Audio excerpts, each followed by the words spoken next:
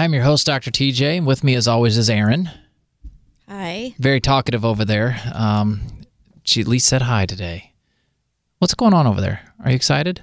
Yeah, very excited about today. I am too. And we've got a lot of information to get through. We do. And this is going to be another one of those shows. A few weeks back, we made mention that we'd had a bunch of questions regarding thyroid health and different questions that people had asked, and we tried to start lumping the questions together based on topics. And so the topic that we're going to talk about today with regard to thyroid is we're going to talk about the thyroid and blood sugar and metabolic syndrome. We're going to talk about how blood sugar affects thyroid function and then how thyroid function affects blood sugar. And if you say affect and function together, you get affection. Thyroid affection. That happens. I may mess up words. I can't help it. I'm only American. So in the last show on thyroid function, like I said a few weeks ago, we were talking about how I think that the statistics for the number of people who have thyroid problems is pitiful. I think the number is way too low. And we talked at that show that we had a research article that said that 20 million Americans suffered from it. Well, we've got one today from the American Association of Clinical Endocrinologists state that 27 million Americans suffer from thyroid dysfunction. So right there, right off the top, we're throwing out two different numbers. I mean, we're off by 33% here. Half of whom go undiagnosed. So I really am baffled about this, how many people actually have it but are undiagnosed. How do you know? I don't understand that. But there's this condition known as subclinical hypothyroidism. So this is where you have TSH that's elevated. So your TSH is out of range, which is your thyroid stimulating hormone. It's a pituitary hormone. It's not actually a thyroid hormone. So it's a brain thing, is elevated, but your free T4 is normal. Well, why TSH and free T4? Because that's what conventional medicine looks at. That's the only thing they look at when they tell you that they're going to do a thyroid panel. They don't look at all 10 pieces of the thyroid puzzle like you're supposed to, like a good doctor's supposed to. They just check the two. And so what goes on with that is subclinical may affect an additional 24 million Americans.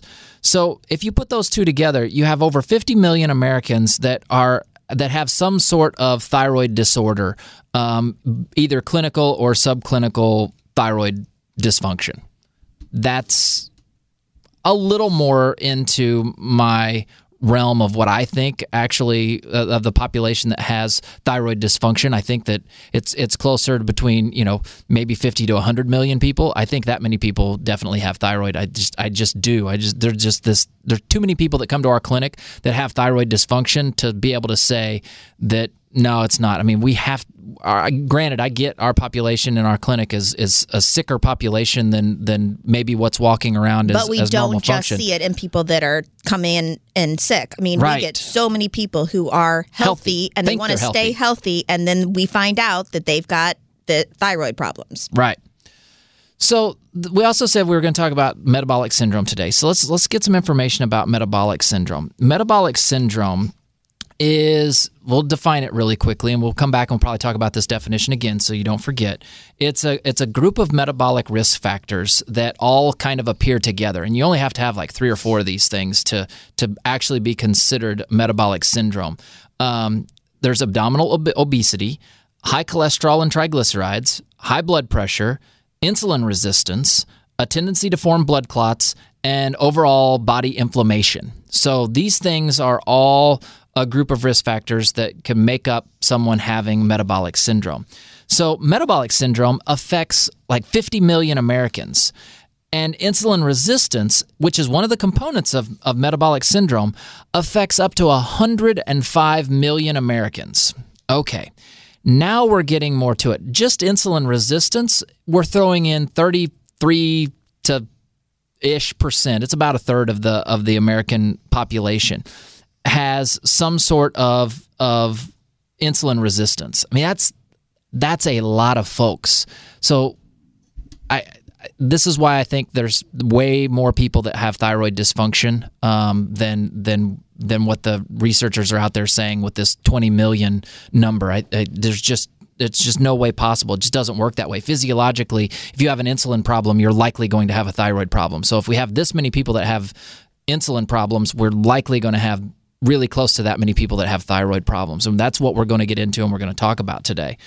So metabolic syndrome, this is an interesting one. Metabolic syndrome is so common that there are various researchers out there that have actually predicted that metabolic syndrome could bankrupt our healthcare system if we continue the rate of spending and the costs growth of the increase in costs of healthcare throughout. And I just read an article not too long ago in England, I think it was. England is really starting to panic because they have a universal healthcare system and their obesity rate has caught up to that of the United States. And so yikes is right. They're at 65%. And the United States is at 66%, or vice versa. I forget, but it's 2/3.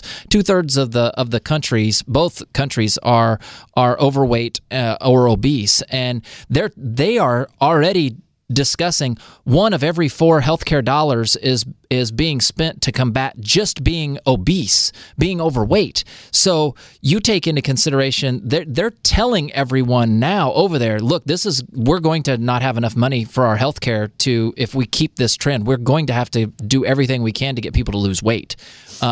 Because they already know that it's going to bankrupt their system, which is a universal payer system. Right. Which is what we've been saying all along. We've got to fix this problem or it's getting out of control. Yes. And so then if we go back, shifting gears back to this, metabolic syndrome and insulin resistance are both risk factors for heart disease and diabetes, not just one or the other, but both. And they're 2 of the leading causes of death in the developed world. Now, you have to take out some of the developing and underdeveloped countries. The numbers aren't the same there. But if you take the developed nations, heart disease and diabetes are always 2 of the leading causes. They're going to be in the top 10. In the United States, heart disease is number 1. That's just where it is. And so this is just a massive, massive undertaking for our healthcare system that is already broken. Right. So with the high rate of thyroid dysfunction and metabolic syndrome, it seems like there might be a connection. There exactly is a connection. And we're going to talk about that today. We're going to get into, why is it that one affects the other and vice versa. Right. So if you are listening to this and you are thinking, I don't have a thyroid problem, but you have diabetes or you have heart disease. Or you are overweight. Right. Or, you have inflammation and you've got these other risk factors. You need to pay attention. High blood pressure. High blood pressure. A lot of people don't equate high blood pressure with heart disease. They're like, well, I don't have heart disease, but I have high blood pressure. Oh, no, you have heart disease if you have high blood pressure. Right. It's all the same thing. Yeah. That's classified together. If you've got issues with cholesterol, you need to be paying attention. Yeah, you got to pay attention. There are things that can be done that are, at least first steps in helping you regain control of your health, because that's what we're all about. Common sense, science-based healthcare. We are there to help people regain control of their health that has been taken from them. Right. We want to educate you and let you know what's actually going on, and then guide you and give you the tools and resources to get your life back to, where you want it to be. Right. Because, think about it. For those of you out there who think, well, I'm in control of me. It's America. It's a free country. I get to do what I want. Well, that's only kind of true. How many times have you gone to a doctor and your doctor tells you, oh, well, you have this and this is what you have to do?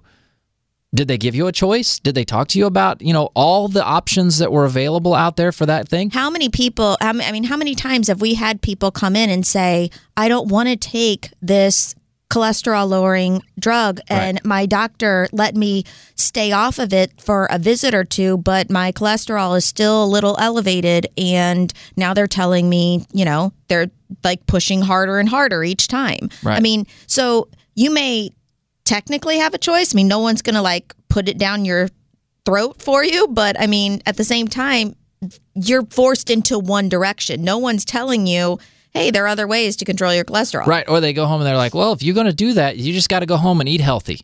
Right, because that helps. Because and they don't tell you what healthy means, because you already think you're eating healthy. Because if you poll the American population, most people that they think they're eating healthy. Even people who are obviously overweight and have health issues, you can tell by looking at them, wait, something is not right here. They will tell you, oh, no, I eat healthy. And you know what? Sometimes I believe them. Sometimes I don't. Because sometimes people have other issues that are going on that are below the surface that they can't really understand. They're dieting, they're exercising, and they're not losing weight, and they can't figure out why. We definitely do see people who are eating healthy and still have these issues, and we're like, all right, we need to change some things. So some of these people are we know. It's like, oh, well, this is, so-and-so's family member, and we've known them for all of our lives, and I know this person. And the next thing you know, we're like, okay, well, has anybody looked into this or this or this or this? And the answer is always no. And we start figuring out, okay, well, maybe this is why you're having such trouble and you're so frustrated all the time. Because all people do is they get frustrated. If they're not able to lose weight, they get frustrated and just throw in the towel and think, well, I'm just, my genetics tell me I'm just going to be overweight. And they just give up at that point. Right. And that's the worst thing that you can do is just completely give up, because there are answers out there. You just haven't found them yet. Right. Well, and we've talked about this before on shows about weight loss. There are so many, issues that go along with obesity that it is something that definitely has to be addressed. And unfortunately, we as a nation put so much shame on it that people do tend to give up, or they'll blame themselves for not doing, not having better willpower, when we're like, no, there are actually physiological reasons why you're having an issue with this. Right. So, this is just one of those things. There are studies out there that show that there are an increased frequency of thyroid disorders in diabetics. And there's a higher prevalence of obesity and metabolic syndrome in people with thyroid disorders. This is going both directions. So that right there, and we talked in the show a few weeks ago, we talked about all of the metabolic things that thyroid hormone affects, all the different things, all the different organ systems that thyroid hormone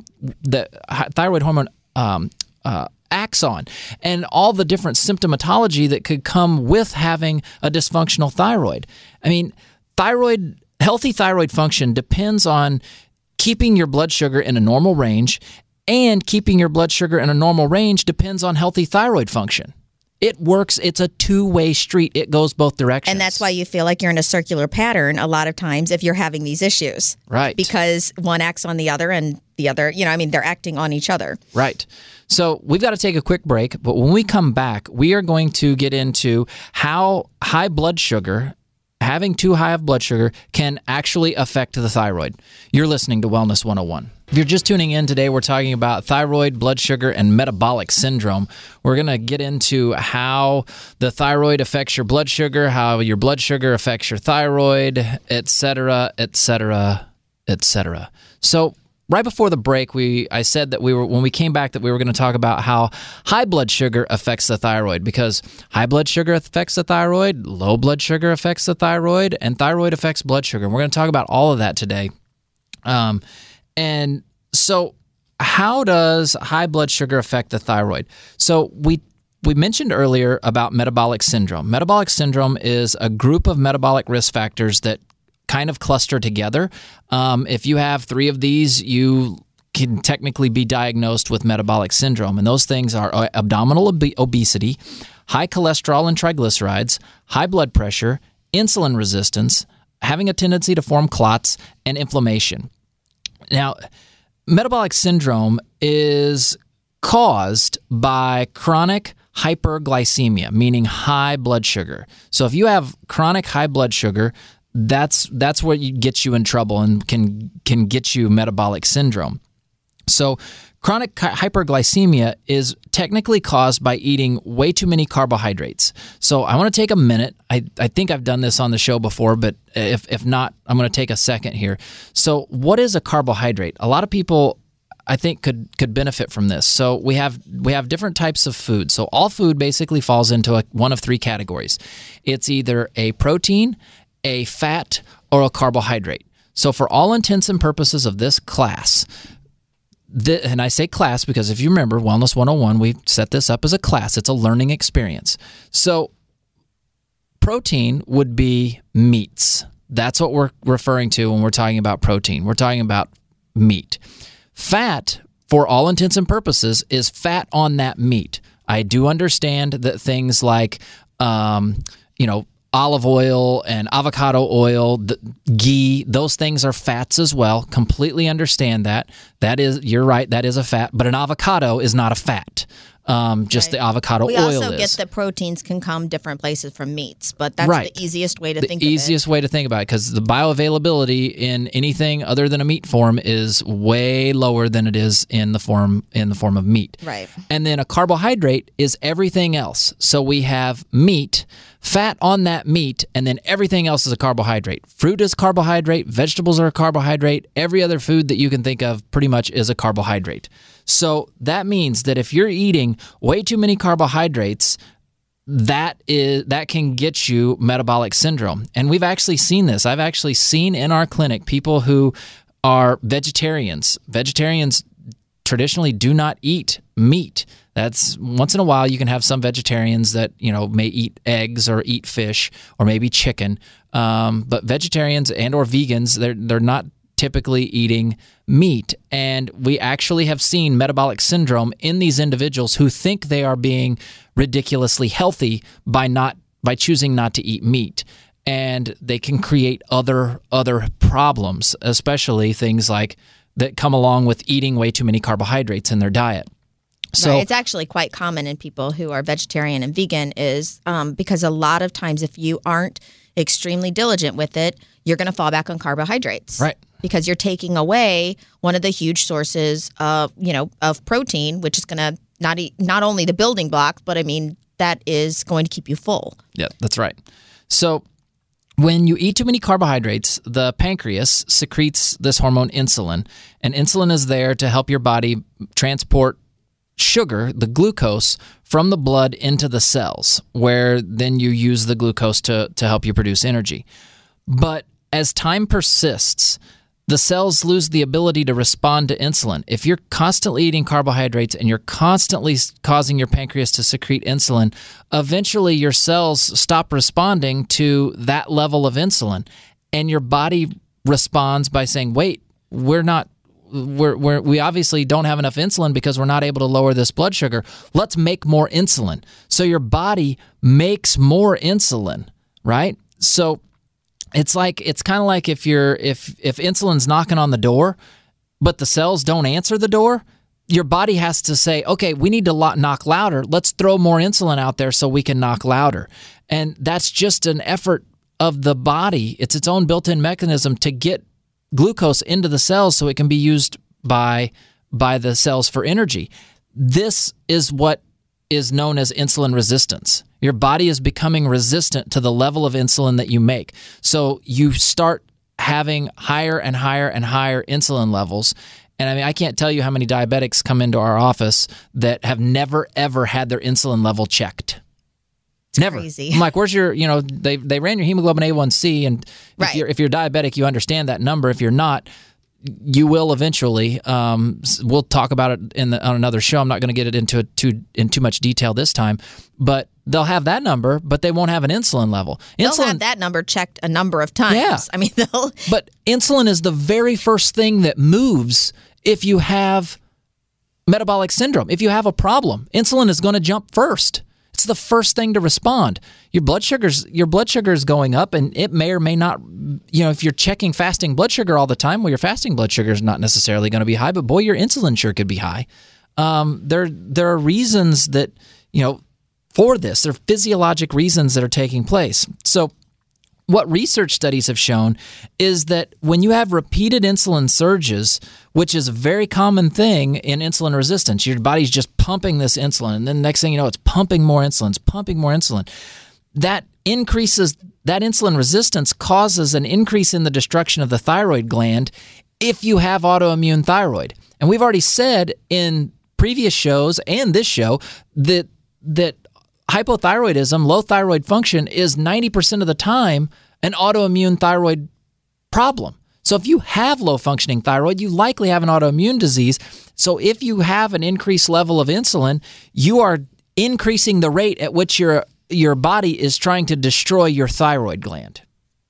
And as the thyroid gland is destroyed, your actual production of thyroid hormone drops. And that is how high blood sugar affects the thyroid. I was waiting on some applause. There was nothing. This is dead silence. Crickets. Crickets. Got crickets. So that's extremely important for a lot of people to understand. This is one of the things that I go through when someone comes into the clinic, to the institute, and they're asking, questions about thyroid function. This is something that we go through and we discuss with them and talk to them about, okay, this is why this stuff matters. This is why we have to get, why you need to know your blood sugar numbers, because it has an effect on your thyroid. Because most people that have low-functioning thyroid, they don't even know that they have to pay attention to their blood sugar, that they should be monitoring their own blood sugar levels, that they should be regularly having their insulin levels checked. They just don't know. So that is how high blood sugar affects the thyroid. Now, let's switch gears and let's talk about how low blood sugar affects the thyroid, because high blood sugar can affect it, so too can low. So, both can weaken thyroid function. So your body is basically programmed to recognize low blood sugar. It's when it does, it's like, oh my gosh, it's a threat to being alive. We have to survive. So we're constantly looking at low blood sugar. And for those of you out there who are diabetic, or for many of you who may know someone who's diabetic, they get into trouble when their blood sugar goes low. And I'm sure that you've seen this. Somebody's blood sugar goes way too low. They have problems. Right. In extreme cases, seizures, yes, coma, even death. If it goes way too low. But what they don't have problems with often is when it goes too high. Now, there is a limit. If your blood sugar gets to 700 or 1,000, okay, yeah, that's too high. You're going to have issues there too. But most people don't have a problem when their blood sugar's at 300 if they're diabetic, or 400, or 500. We've had people come in with average blood sugars based on their hemoglobin and A1C numbers, having average blood sugars in the 350 to 400 range. And they just function just like it's normal average every day. But if their blood sugar drops to like 100, they feel like they're losing it, because they're not used to having a blood sugar that low. The body senses this drop in blood sugar as a threat to survival. So what it does in response is it causes your adrenal glands to secrete a hormone called cortisol. And I think we've talked about adrenal glands on here before. Your adrenal glands are extremely important. They make most all of your hormones. And cortisol is the stress hormone. Well, of course, a threat to your own survival is obviously a stressor. And so your body will pump this cortisol out really, really quickly. And when it does, cortisol is just telling your liver to evacuate more glucose to get those blood sugars back up to normal. So if you're in that situation where your blood sugar drops, your body's natural response is to tell your adrenal glands, hey, we need more cortisol so we can tell our liver to make more glucose, to release that stored up blood sugar, or stored up sugar in our liver into our blood, so we can get those blood sugar levels back to normal. All right. Then the problem with that is that cortisol is also a sympathetic nervous system hormone.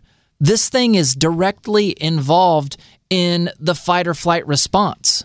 And that is where we're going to pause just a minute to take a break. So when we come back, we're going to talk about how cortisol is involved with the sympathetic nervous system and the fight or flight response, and how that has a tremendous effect on your body. You're listening to Wellness 101. We're talking today about thyroid, blood sugar, and metabolic syndrome. We're talking about how thyroid function affects blood sugar levels, and blood sugar levels affect thyroid function, and how it all revolves around this condition known as metabolic syndrome. Right before the break, we were talking about how low blood sugar affects the thyroid. And in particular, we were talking about cortisol. And cortisol is a sympathetic nervous system hormone.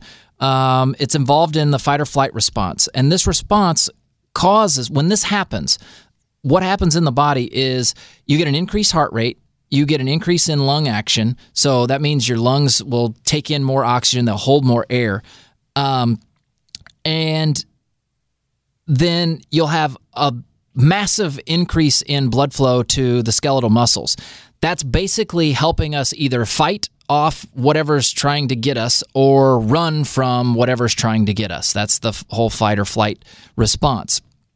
But on the flip side of that, what it's doing, it's increasing blood flow to those areas, but it's taking blood flow from your central organs, things like digestion. Your gut is not getting organs. It's long-term effects. It's going to affect growth and reproduction if you have massive amounts of cortisol all the time. It also will help the body. If it helps. I've kind of lost my train of thought there. It helps increase the amount of glucose available. So the whole point of cortisol is just to make sure that the liver dumps blood sugar out so our brain actually has enough fuel to gather the information that's coming in and then make the appropriate response, whether that's to run away or fight. And I didn't help you there because you're way over my head. She actually kind of pointed and chuckled at me there. I wasn't laughing. I'm just like, I don't know where we go after that. That's laughter in her voice. You can hear it. She's actually laughing out loud. No, it's all you at this point. So that's what happens with cortisol. So for people who have low blood sugar, for hypoglycemics, repeated cortisol release caused by these episodes of having low blood sugar over and over and over again, in the long run, that causes our pituitary function to drop. Okay?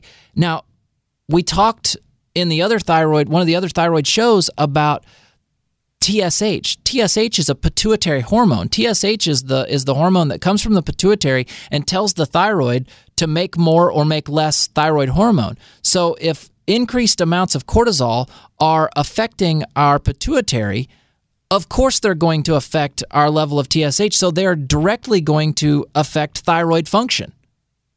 Right? Let that sink in for just a second. Cortisol will directly affect thyroid function because it's affecting the pituitary gland. This is how you end up with, this is just one example, this is how you end up with thyroid function affecting so many different parts of the body and how all these loops are feeding back on each other. That's why you need somebody in your corner that understands what in the world is actually going on if you're dealing with a thyroid issue or if you're dealing with a bunch of symptoms that don't seem to have any common thread and you're like, I don't understand why I have all these gut problems. I don't understand why I'm depressed. I don't understand why I can't go out in the cold. I don't understand why, I have heart disease. I don't understand why my blood sugar is all off. This is part of the reason is tying this thread, that this common thread is all thyroid function. It has such a massive effect on the body. So to summarize between high blood sugar and low blood sugar. So high blood sugar and low blood sugar are, if you have either, it's referred to as this term called dysglycemia, meaning it's just not right functioning. So if you have hyperglycemia or high blood sugar or hypoglycemia or low blood sugar, that just means that you're dysglycemic, meaning that you have blood sugar dysregulation problems, right? Doesn't matter if it's high or low, you're going to affect thyroid function, right?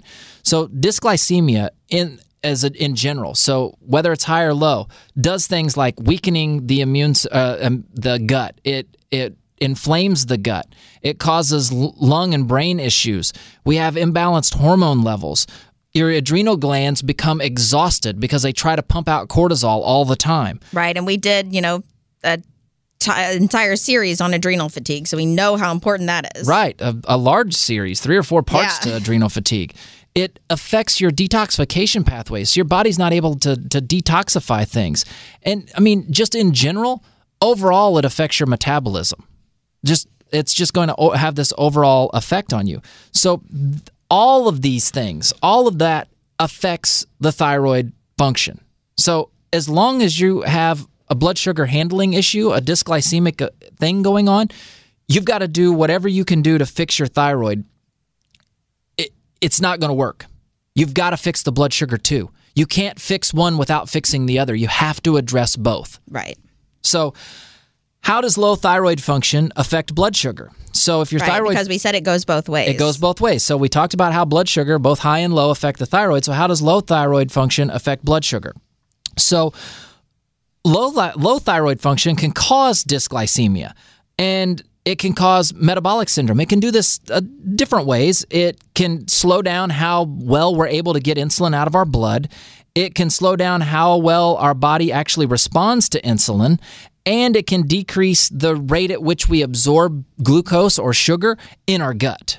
So these things typically present clinically. So if someone comes into the office, oftentimes what we're looking at is a hypoglycemic or a low blood sugar event. So when you're hypothyroid, your cells aren't very sensitive to glucose. So you have normal levels of glucose in your blood. You have the symptoms of hypoglycemia. You have things like fatigue, hunger. You're hungry. You eat, and then an hour or two later, you're hungry again. You have headaches. You're irritable. All of these. I mean, I can't tell you how many people have this sort of stuff going on. And since your cells aren't getting the blood sugar that they need, your adrenals pump out cortisol to increase the amount of glucose that you have available. Right. I mean, I hope you're seeing that. It just seems like I'm talking in circles because I kind of am. That's exactly what your body is. It's a system of loops and circles. Right. And these things all come back on themselves. They're all connected and they're all hooked together and they all matter. Right. So when this happens long term, what you're left with is just massive chronic stress response. That decreases thyroid function. Right. So it works both ways. Blood sugar up or down affects thyroid function. Thyroid function up or down affects blood sugar levels.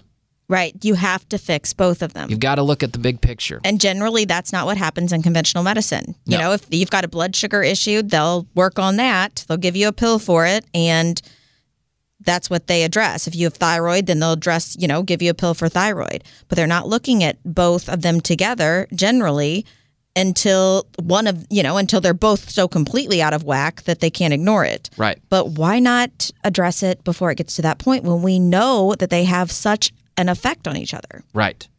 So how do you work on keeping your blood sugar in a quote healthy range? Okay. Right, because this is huge for thyroid function. Right. This is huge for thyroid function. And these are steps that you can take at home. These are things that you can start doing.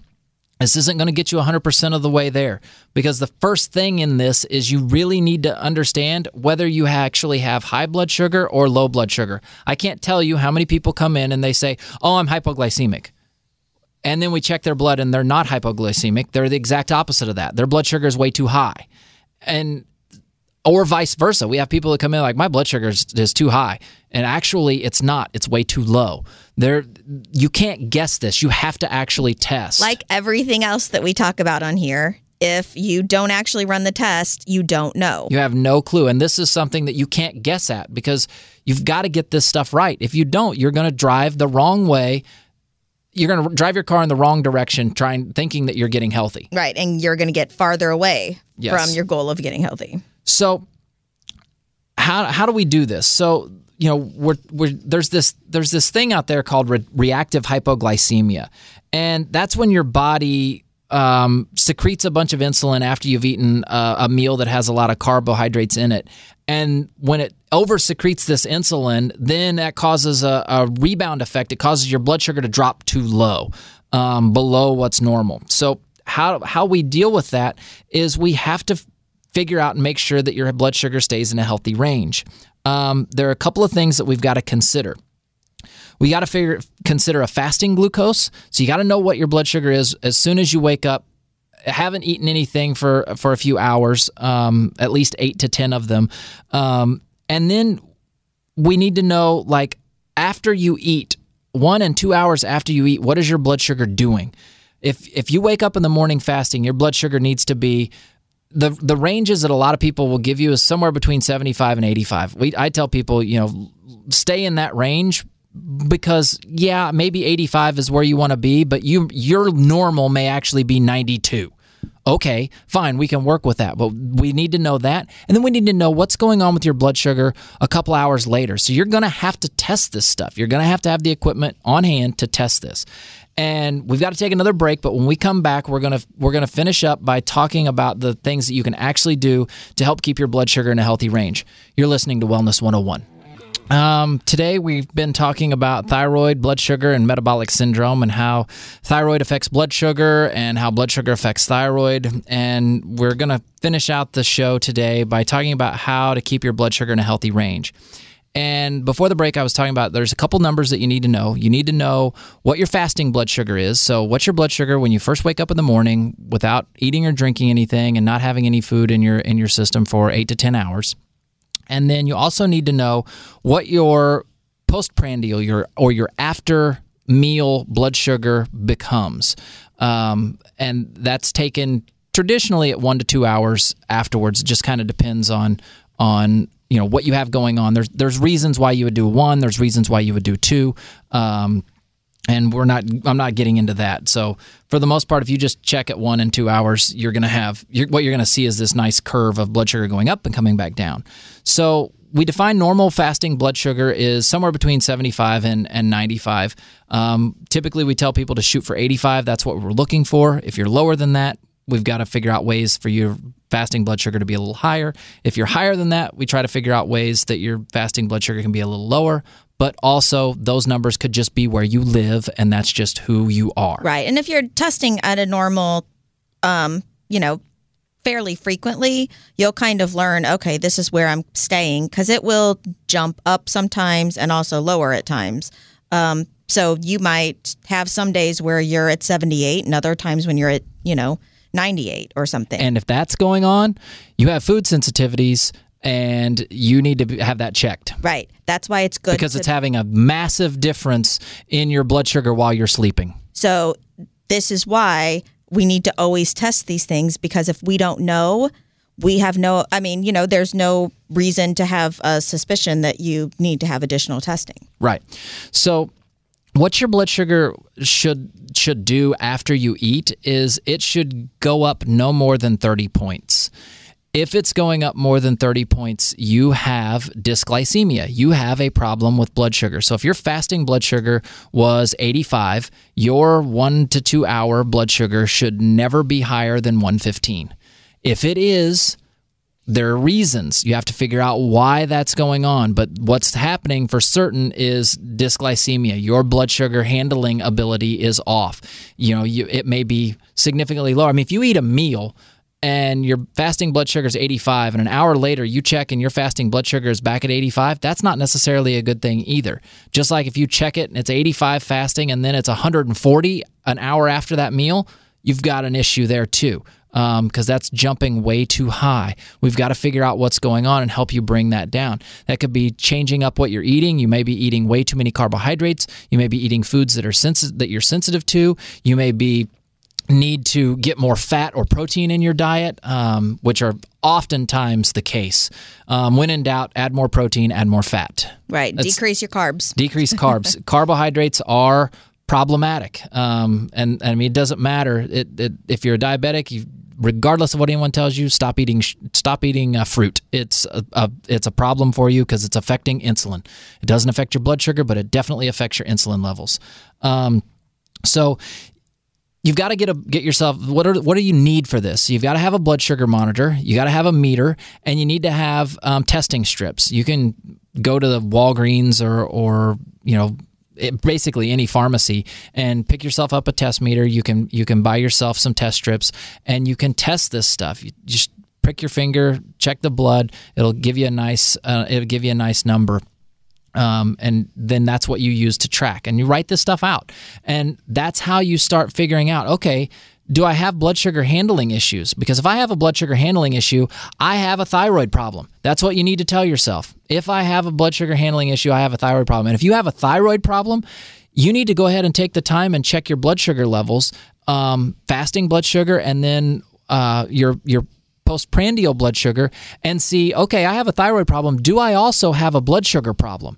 Because remember, we said all of these issues go both ways, and you need to know it's extremely important. If your blood sugar jumps after a meal and it goes way too high, we have to figure out, okay, how many carbohydrates are you eating? How can we get less carbohydrates on your plate and more protein and more fat? Those are usually relatively simple things to do. It's just a matter of, okay, you being diligent enough to see, to take responsibility for your own health and do that. Just measuring yourself. I mean, yeah, it's a little painful when you have to stick yourself with a finger stick to get the blood. But it's not bad. It's so ridiculous when I hear people say like, "Oh, well, I don't want to stick my finger." I mean, I had to do that through my entire pregnancy because of the autoimmune condition. We had to make sure that my blood sugar was staying normal, and I personally know I was doing it all the time. It is not a huge deal. And so, I mean, it's such a small price to pay to know that you're in the right range. That's exactly right. I mean, I can't tell you how many patients have come in and, they find out that they think they have a thyroid issue, and really they don't quite have a thyroid issue just yet, but boy, their blood sugar handling is a big problem. And so we get on that, and we actually can watch their thyroid numbers. Even though they weren't outside of range, we actually watch their thyroid numbers become even more optimal. They become more normalized. And we point that out to them, and we say, look, by coming in here when you did and figuring out what you had going on and addressing those issues, you made yourself 100% of yourself healthier because you effectively changed your thyroid's function. Well, and that's why it's so important for people to come in before they get to the point where they know there's a huge problem. I mean, of course, we help people like that all the time. That's, we have got tons of people who come into the clinic because nobody can figure out what's wrong with them, and we are able to do that. But it's great when we have people that come in and they overall, believe overall that they're healthy, or they're having slight issues. Because I get that it's difficult to go outside of the normal medical system when you don't have anything major going on. But it's so great to see these people, because if you are fairly healthy and maybe have a couple of minor issues, we can fix those very quickly. Or we can look at, where you're at now and make sure that you stay as healthy as you are at that point. Right. More often than not, the comments that we get are things like, well, I wish I would have found you guys a year ago or 2 years ago, or where have you been? I wish I would have actually come in a year or two ago. I wish I would have actually come in. That's another one. Because they've listened to us for a long time. And sent us emails and called and Facebook message, and then they finally show up a year and a half later, and you're like, okay, I'm glad you're here, but this is where you are now, and we know where you were because you had lab work that said things were not quite right, and you were trying to figure it all out. But they're like, well, I didn't think I was that sick. Right. I didn't think it was that big of a deal. And then that's the day one day they woke up and the Mack truck had hit them, and that's when they decided, you know what, I need the help. Or they finally just said, you know what, like, now's the day. Because there comes a point in all of our lives where we have to say,